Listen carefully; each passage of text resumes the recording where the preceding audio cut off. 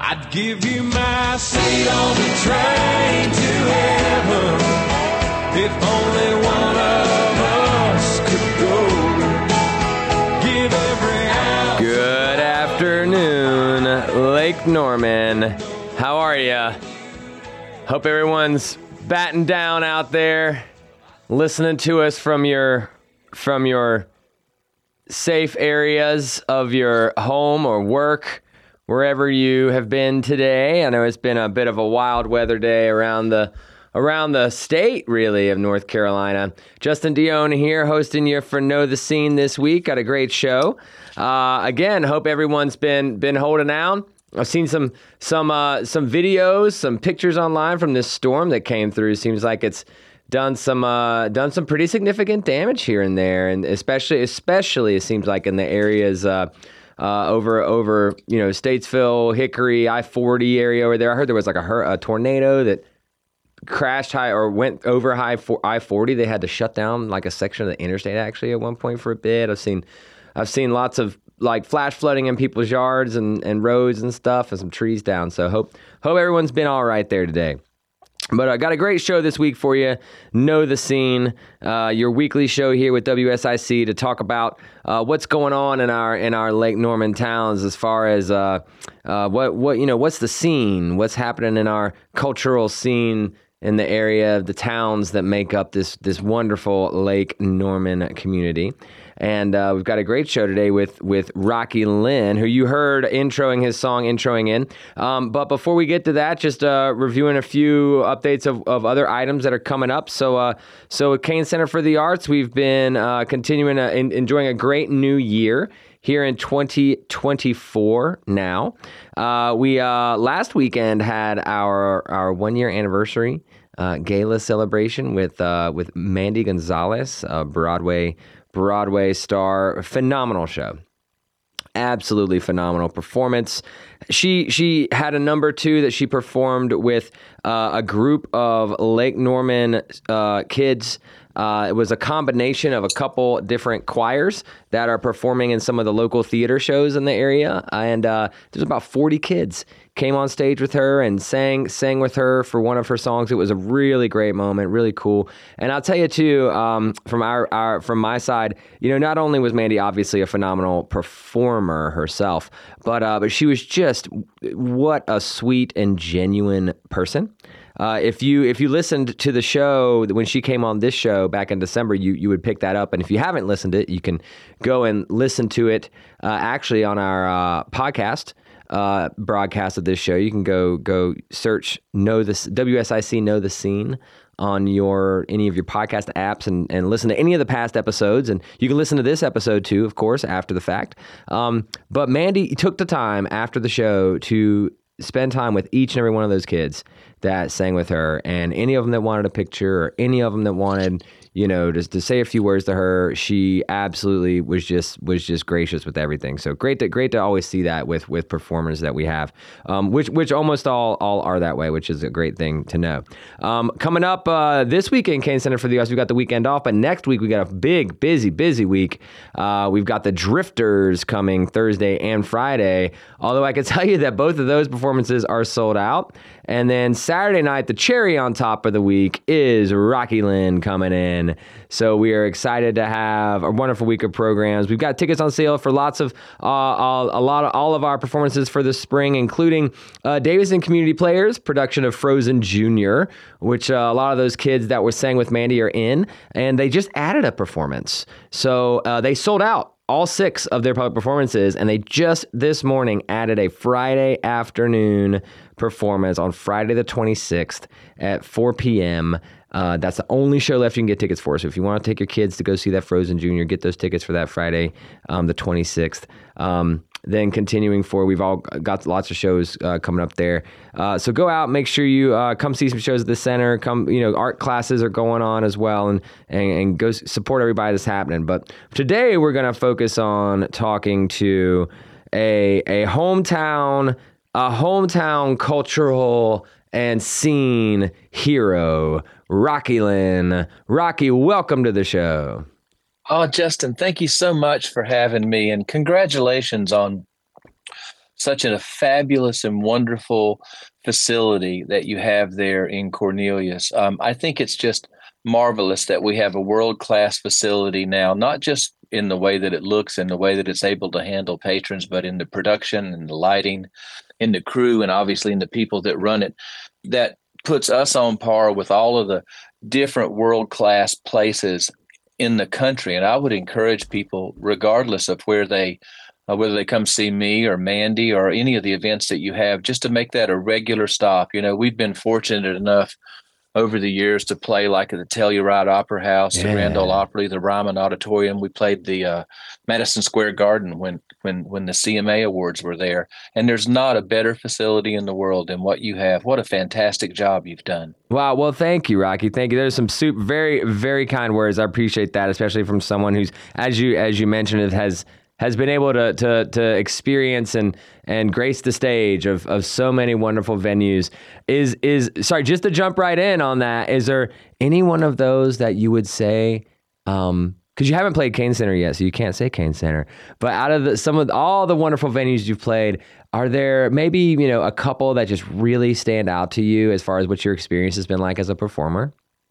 Well, for me, it's not so much about the venue as it is the people that you're playing or the audience that you're playing for. So while I have enjoyed all the nice places that we've been fortunate enough to play, the things that really stick out in my memory are things like I played in Kandahar, Afghanistan at Christmas once, and this young man, it was a motor pool. They were like 14 people that kept the Humvees running and kept them so that they could keep the bullets from hitting them by up-armoring the Humvees. And I had a young man come up to me, and the show meant a lot to him, and it really touched me. And then several years later, we were playing in Denver, and that young man, he showed up with his wife at the show and told me that us coming to play for him at Christmas in a war zone helped him to live and to do better in his life. And those kind of memories, I mean, man, what else could you hope to do with your life if you get to do something like that? So it's just a blessing for me.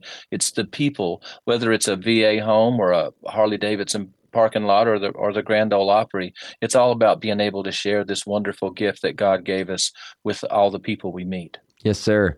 When you that's wonderful. When you were over there performing that show you mentioned in Kandahar, did you go over with like a group that performed there, as far as like someone booked you over there, or did you go with the USO, or how was that put together?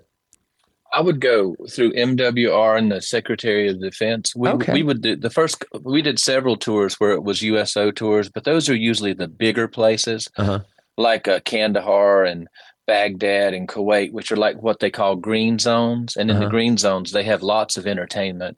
But if you remember, Bob Hope, even though he would play on the ships and play for those people, he would take the small times and go out into the world. So we often play the smaller places. Oh, that's great. All right. Well, we have, we've got to go and transition now to a break real quick, but I love how we've gotten started just right in. We're going to go to break and we're going to come right back with Rocky Lynne. You guys make sure to stay with us. Know the scene.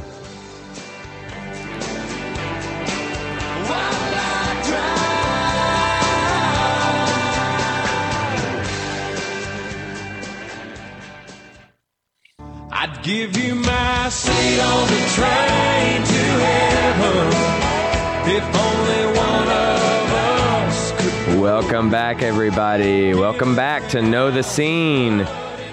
Today on Tuesday with the big storm, and it's a very special day today as well because it's Bill's birthday. It's Bill's birthday. If my air horn was working, I would be blowing the air horn right now. Happy birthday, Bill. Our man, Bill on the sticks. Happy birthday, Bill. Thanks for everything you do here, everybody. You can call in. Listen, if anyone wants to, by the way, you can call into the show. Call into the show there and make sure it's 844-STUDIO-4, or if that's 844-788-3464. You can call in and tell Bill happy birthday. That's how old I turned today. 34. That's right. 34. 34. Yeah, I like to set it up that way. Yeah. Thank you, guys. Congratulations. And a happy birthday, Bill. Thank you, But sir. yeah, if anyone has any questions for Rocky here today, or just wants to wish Bill a happy birthday, you can give that number a call. So we're talking to Rocky. We jumped right in right before the break. Just got a little bit. Just because there was some great, he said some great things, and I was kind of just riffing on it. But I want to take a minute and take us back, Rocky, if we can, because I was in the break we were talking about this. One of the things I think is important that I like to do is have our guests talk a little bit about how they got into doing what it is that they do, right? We have some very accomplished guests on this show, you, of course, being one of them. And, you've got a great story. And you even just mentioned a few things in the initial start about all the great stages you've performed at and opportunities you've been able to impact lives through, your gift and your art and what you do. Well, you're from this area. You're from Statesville, right? Born and raised from Statesville. So I think it's, I'd love for people to get to hear, how did a guy from Statesville, end up getting to perform on all these great stages and do all these great things? Well, that's a great question, Justin. Thank you for asking me. I was very, very fortunate to grow up in this area. I started my life at a place called the Barium Springs Home for Children in Troutman, North Carolina. I was found in a garbage dumpster as a little boy. I was just a couple days old and left at the foot of the orphanage in front of the laundry. So although while that sounds like a really difficult beginning, it's just the cards I was dealt. It's not good or bad or indifferent. It's just the way it started. And fortunately for us, they used to bring people in that would visit with the children there. And there was a man when I was 4 years old. His name was Niley Binge. I remember his name. His name was Niley Binge, and he brought a guitar, and he sat there in front of us, and I was sitting on the floor in front of him, and he sang, "I'm going to Alabama with a banjo on my knee." And it absolutely, you could have struck me with lightning, and I wouldn't have been moved anymore. At that moment, I knew what I was going to do for the rest of my life. I didn't know how I was going to do it, or anything about maybe trying to get a record deal or a band or any of those things. I just wanted to learn how to play the guitar. And now I know Bill turned 34 today. I'm 126. And at 126, I still feel the same way. And I think it's super important. I love that you focus on local people and you ask, how young people that might be interested in this life wanted to get into it. It's important to note that I don't really have anything special.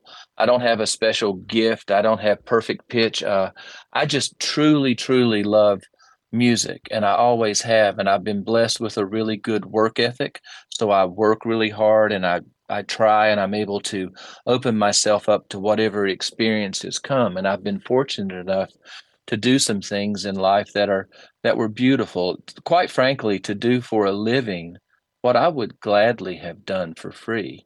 So I would just encourage people, if they have a dream, whether it's singing or playing guitar or writing books or starting a rickshaw business, whatever you want to do, to stick with it. And the one thing that will ensure that you never succeed is if you quit.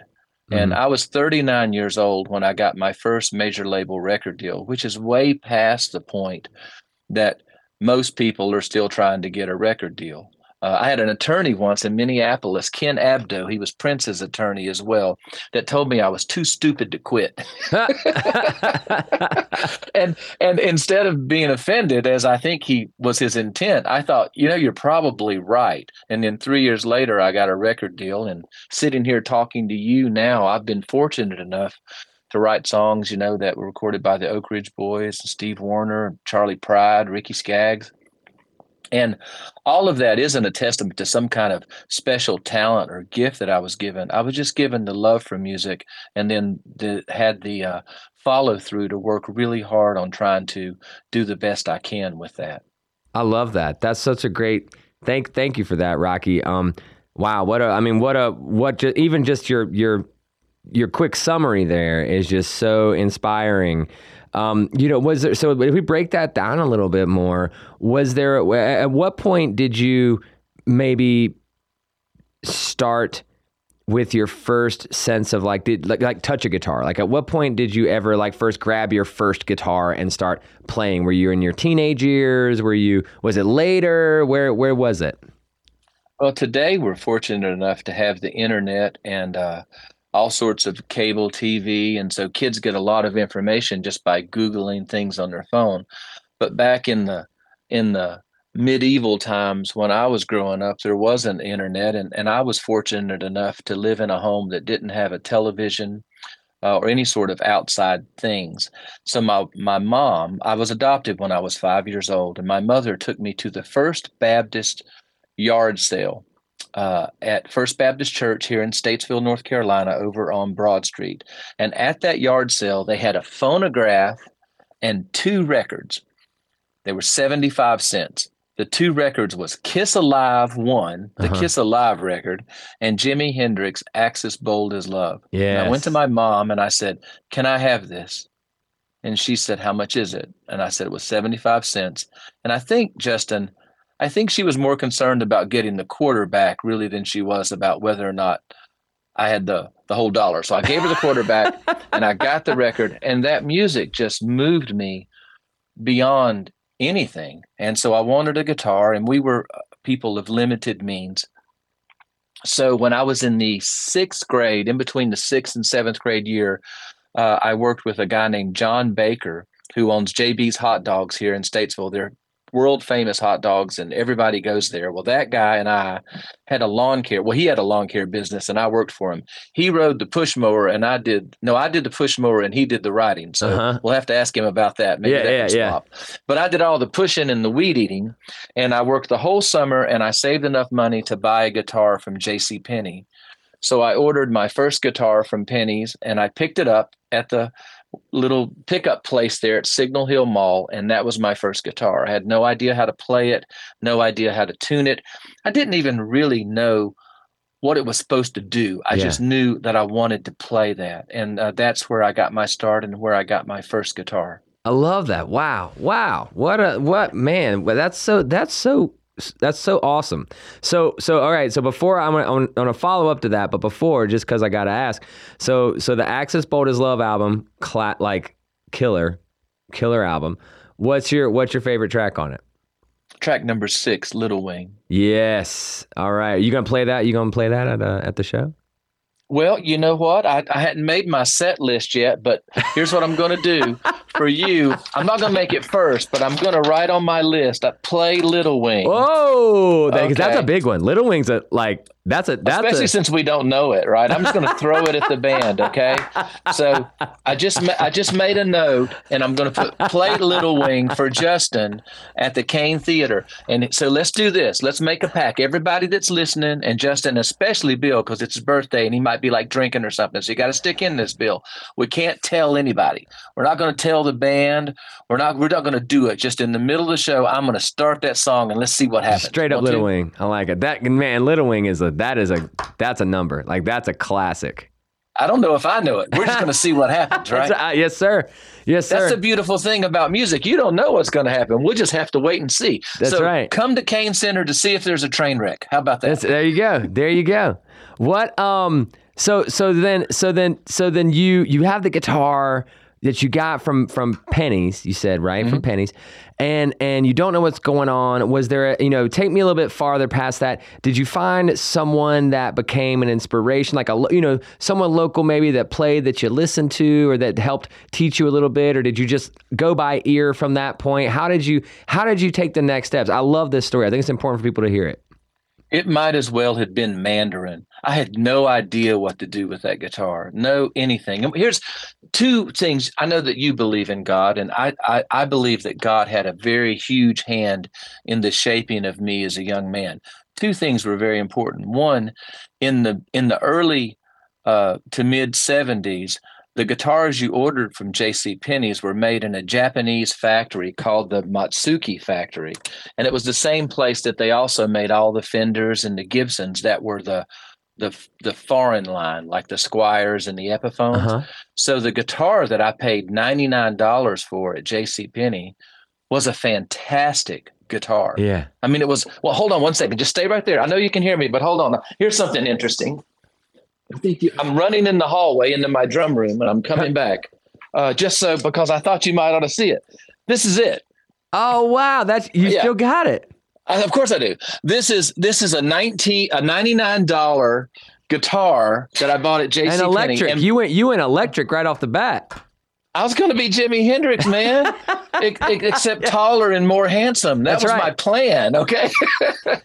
That's great. I love that you said, well, and good for you. Of course you still have it, but no, that makes sense. Yeah, girl, listening to Hendrix and Kiss as your first, and then getting that. All right, we gotta take one more break, and then we're gonna come back more with Rocky Lynne. Finish our story. We know, and we're gonna finish the story.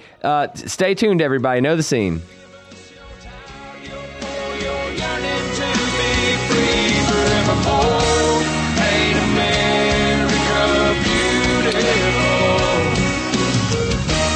I'd give you my seat on the train to heaven. All right, we're back, everybody. I don't want to. Sorry, this is great music, but we're having such a good time talking. I want to save every second we can. Justin Dion back today with Rocky Lynne, having great conversation. Rocky is playing Kane Center for the Arts, not this Saturday, but the next Saturday.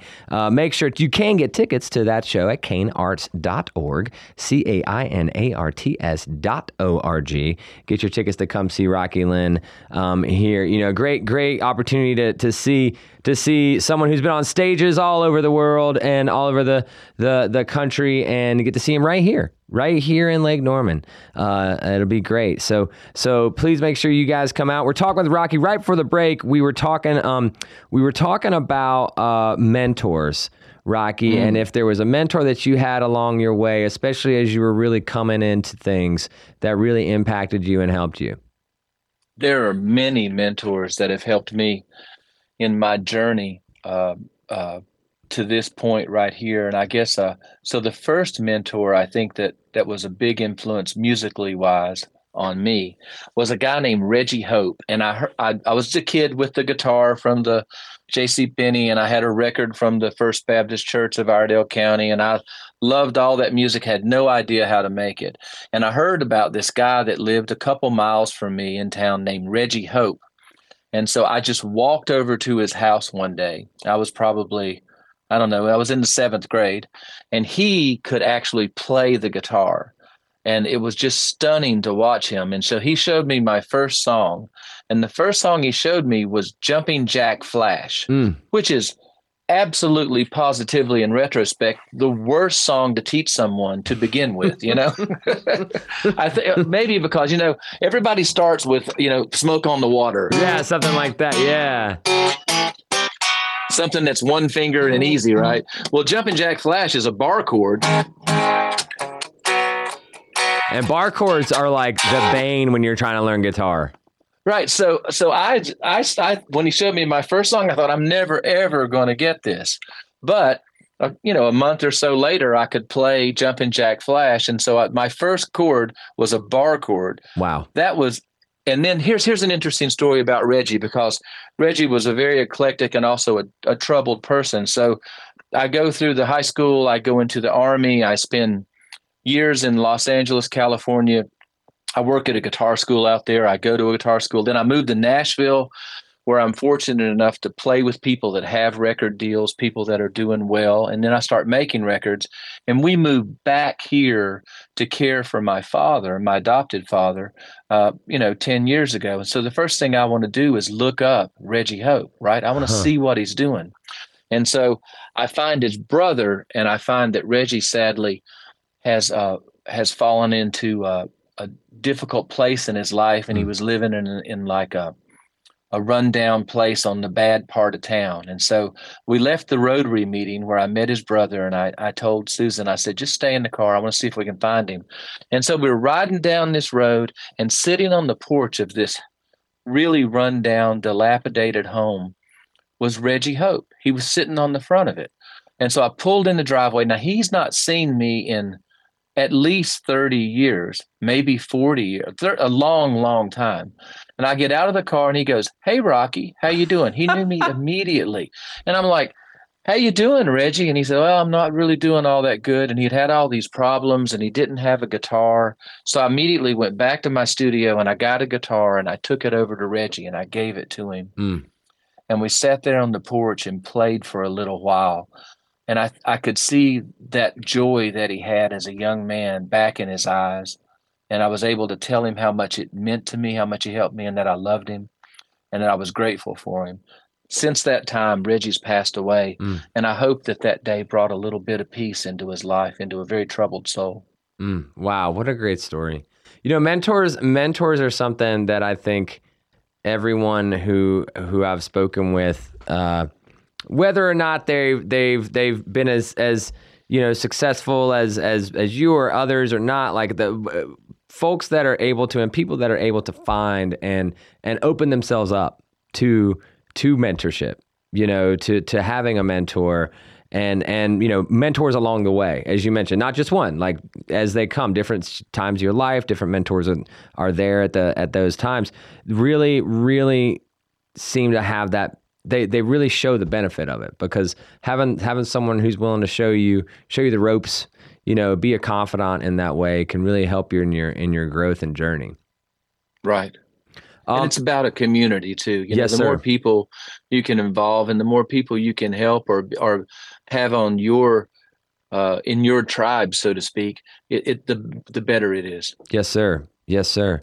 So as you mentioned, I love that you went ahead and you kind of mentioned all the places that you know went from your time in the service, which thank you for your service, and there all to being out in LA and then ending up in Nashville. Would you say, because I'm picking up obviously that, you know, your roots hit, your inspiration started with rock and roll, which of course, like rock and roll's roots are in, you know, blues and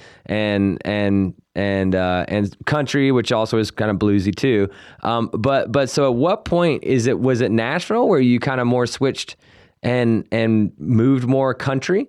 Or were you inspired by more country music before then? Well, I went in the Army.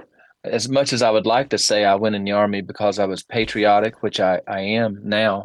But at the time I went in the Army because it was really the only choice for me. My dad worked at the furniture factory here in Statesville, so I could go in the Army or I could work at the furniture factory. And I wanted to go to this guitar school in California called GIT, which was very lauded as the cool place to go to learn how to play guitar back in those days. And the Army would pay for that. So I did my whole hitch in the Army so I could go to California. Yeah. And I moved to California and I went to the school for a year and studied with some of the greatest players in the world and was very humbled at how much I didn't know. It was a great opportunity for me to just see that I really need to be a student the rest of my life to try to figure this out. And I auditioned for a bunch of rock bands because I wanted to be, I wanted to be Eddie Van Halen or Jimi Hendrix, like I was before. And I never got the gigs, Justin. I would audition and I wouldn't get it, and I'd audition and I wouldn't get it. And it came down. The last audition that I did in Los Angeles, I had been, in those days, they would have cattle calls at the beginning, and they were really looking for a certain look. So you had to have hair and be skinny, and it was a lot of things that aren't as important in today's musical society, thank God, because now it's more about, you know, can he sing, can he play, that sort of thing. So I came down to this last audition, and I'd gotten it all the way down to me and one other fella. And we were going to play the music for the management. So I thought, okay, I got a pretty good shot at this, you know, because it's just me and one other guy. And then the other guy showed up completely inebriated for the audition. So I thought, I'm going to get this one. Yeah. This one's going to be mine. Well, to his credit, even though he was drunk as a monkey, he did a nice job. I did a pretty nice job. I did a pretty nice job too. He got the job. And then I realized, hey, you know what? I don't drink. I don't do drugs. I don't curse like a sailor. I do all that stuff now, but I didn't do any of it then. And not sure I believe that one. They weren't going to have me. They did. I wasn't going to be any fun, you know, so it didn't work. So I moved to Nashville, where I was able to find people that are in my tribe. And that's really the thing I tell a lot of young people, going back to our first part of the conversation, is that if you just say, I'm going to be Eddie Van Halen, and that's it. And if that door doesn't open for you, you have to be brave enough and bold enough to walk through any other doors that do open. Mm-hmm. Because what you're looking for is your path and your way. And your path and your way will be idiosyncratic to your journey, not someone else's journey. So maybe I wasn't put on here to be Eddie Van Halen. Maybe I was put on here to play country guitar or gospel guitars or write songs and be a court jester, that kind of what I am now. And you have to be bold enough to say, I'll change my directions if the winds point me in that direction. Mm-hmm. Was there, so what motivated your move out to Nashville? Did someone call you with a gig or what? Well, when I left Los Angeles, I just started driving, and I drove all the way to the coast. So from leaving Hollywood, California, all the way to Myrtle Beach, South Carolina. That's where I am. And I ended up playing with another mentor, inspiration of mine, a guy named Michael Shane, who was the big country guy in that area then. So my audition with Mike Shane was, when I first got there, I was just kind of lost. I was looking for my way in the world. And so I was playing at a place called the Islander at Ocean Isle Beach in Ocean Isle, North Carolina. And it was a jazz gig where there was a piano player, a saxophone player, and I played guitar. And we would play like Girl from Ipanema and Autumn Leaves, that sort of stuff while people would eat their dinner. And the famous guy in the area was a guy named Mike Shane, and he played at the other Islander. They had two. The other one was a big dance hall. And so I went to the other Islander as soon as I heard about him, and I walked in and I went directly up to him and I said, I'd like to play in your band. And he said, are you that kid from the Islander? And I said, I hope I am. He said, okay, you start tomorrow night. So the next night, he hadn't heard me play. I was going to say, nothing. No audition like in LA, just straight get to play now. I like it. He just gave me the gig. So I get on stage with Mike Shane, and he gave me the first solo during a song called Good Hearted Woman, which is an old Willie Nelson song. And I played the worst, most horrible, loud, rock and roll, non-country solo on the planet Earth. And he just looked at me and smiled. And then at the end and we went through the whole night of me just butchering every country song. Then he comes up at the gig, and he hands me a cassette of Vern Gosdin. He says, learn this and you'll know how to play country. So I went home and I didn't sleep and I worked on it. And the next night when he would sing those songs, I would play those licks on that Vern Gosdin record. And at the end of the night, he said, I didn't mean in one night, Rocky. I didn't mean go home and learn the whole dang thing in one night. At the end of the summer, he said, son, I'm going to Nashville and I want to make a demo. Bring your stuff and you're going to play.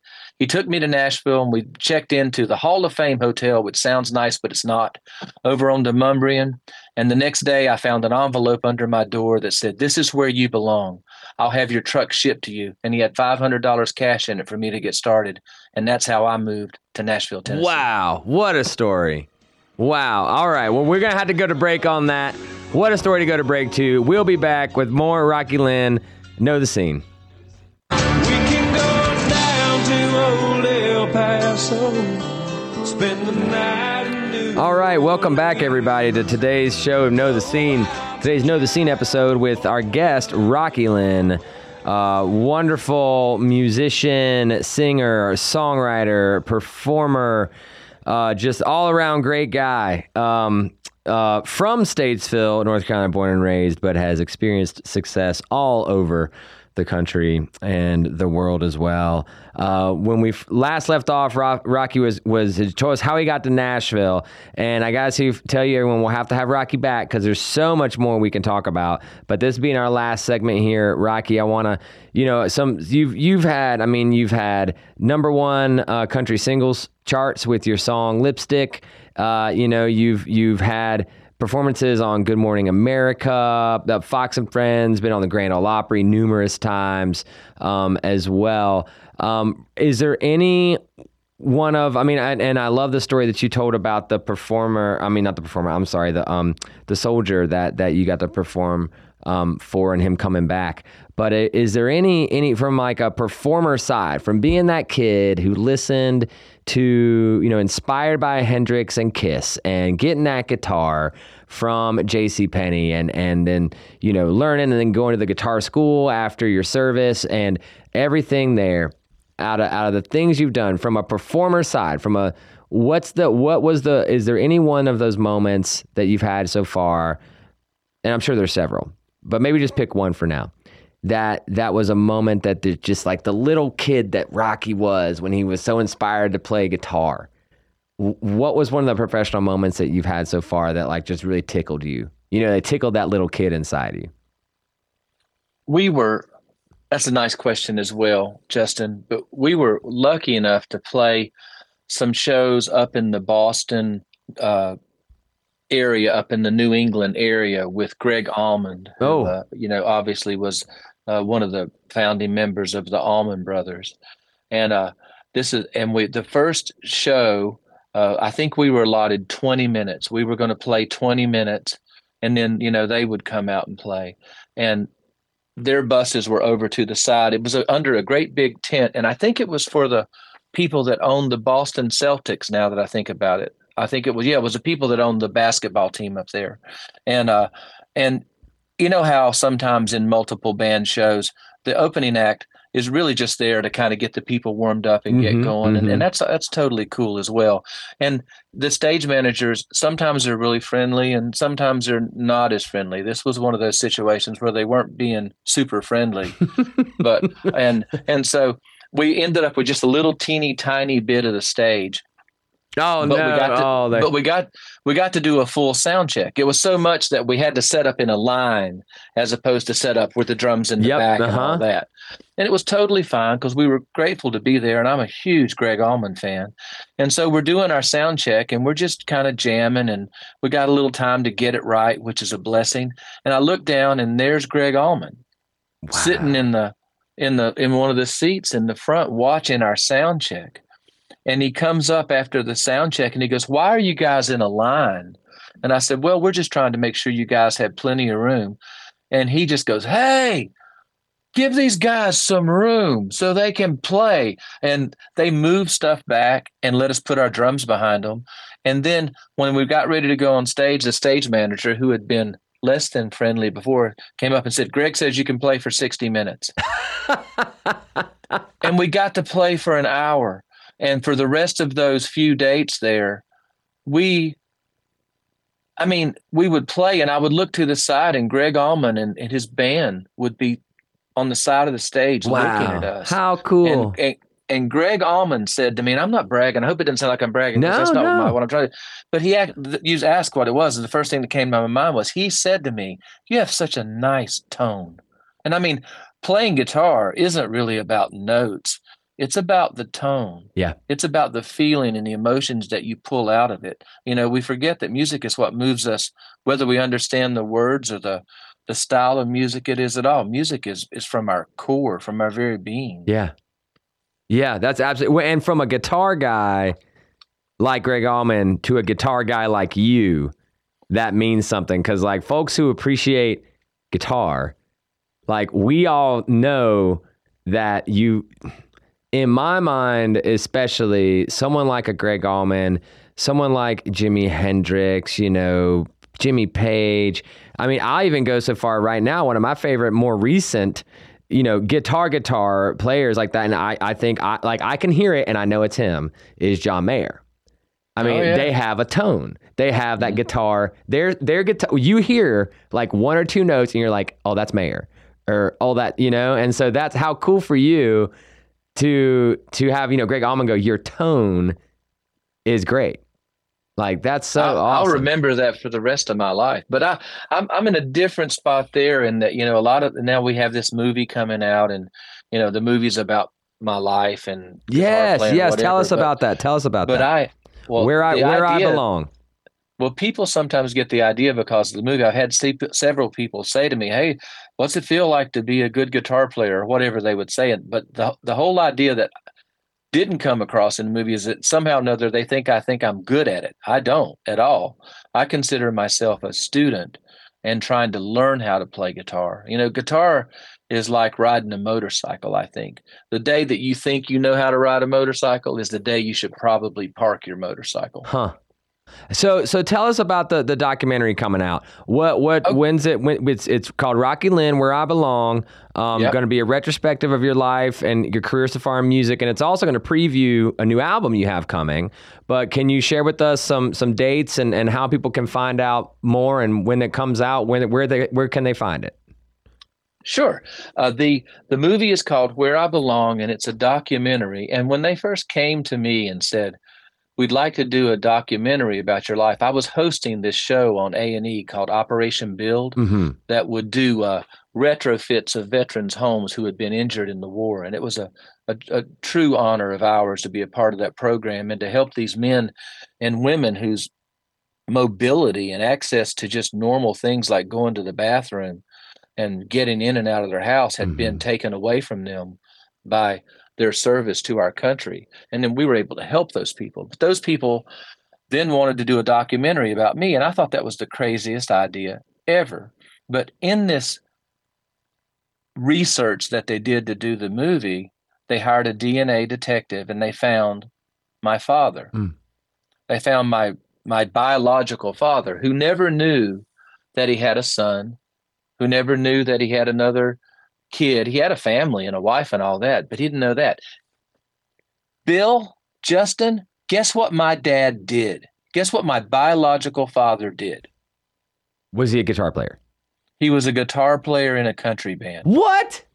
He was a paratrooper in the 82nd Airborne in the same unit that I was in, and he played guitar his whole life. Wow. Listen, man.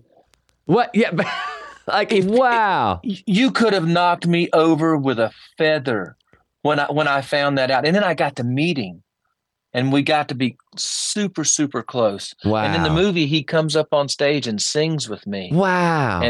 And also, I got to spend a great deal of time with him during COVID because the whole world just stopped during COVID. And we would go there, and I would sit at his house and sing. And then he was declining when I met him, and it got worse and worse. And I was fortunate enough to be there with him by his bedside as he transitioned to heaven. Wow. And, 6 months or a year before that, I didn't even know who my father was. Wow. That's wow. So when does the movie come out? I don't know. Well, we'll have to have him back. We'll have you back. All right, to celebrate the movie. Circuit. All right, well, we'll have to have you back to have a celebration of the movie coming out. We could talk more about it when that happens. The movie's done, and we did the film festival circuit, and it was very successful. And now they're scheduling the release to everybody. And I don't know the particulars of it, but it should be the first part of this year, I would hope. Excellent. Well, we'll make sure to have to get some information and share all that too from our side and from Kane Center side. Hey, what about doing a showing of it at Kane Center? Anytime. We'd love to do that. We should do that. I think that would be awesome. And Bill and anybody else that wants to come. No, really. I think that would be awesome. Like, I would love to do that. No, we've got a full projector, everything. We haven't done a movie yet. It's on our list of things to do. So you could be the first movie at Kane Center. Maybe we could show your documentary. That would be awesome. A huge honor. We would love that. We'd be very honored. Yes, now, sir. You also, along with other than just doing wonderful things like your documentary, I love that you are also at this point, you and your wife Susan have your entertainment company that you've had, and you're also now to the point where you're doing some mentoring yourself. Right, with Danny Kerr. Mm-hmm. Sure, we have been able and lucky enough to run into a tremendous amount of super talented people in this area, and one of those people is Danny Carr, who is this young lady from Statesville who has this unbelievable gift of a voice that just moves people whenever she sings. And I'm finishing up a record on her now, and she was recently featured on America's Got Talent and did just a wonderful job on that show. And it also allows me to, the 40 years or so we've been in the music business, not without running into a few potholes along the way. Of course. And maybe we can somehow or another steer these young people from missing those potholes by some of the experience that we had along the way. I love that. Well, Rocky, we've got literally we've got 30 seconds left. Want to make sure, thank you so much for coming today. The time has just flown by. Okay, Rocky, we Lynne, got to end with a happy birthday to Bill. Happy right? birthday, Bill. Ready? Happy birthday to you. Happy birthday to you. Happy birthday, dear Bill, who's 34 years old today. Happy birthday to you. Wow. All right, Happy Bill. birthday, buddy. Happy birthday, Thank you, everybody. guys. Know the Thank you. scene. Come see Rocky Lynne at Kane Center for the Arts.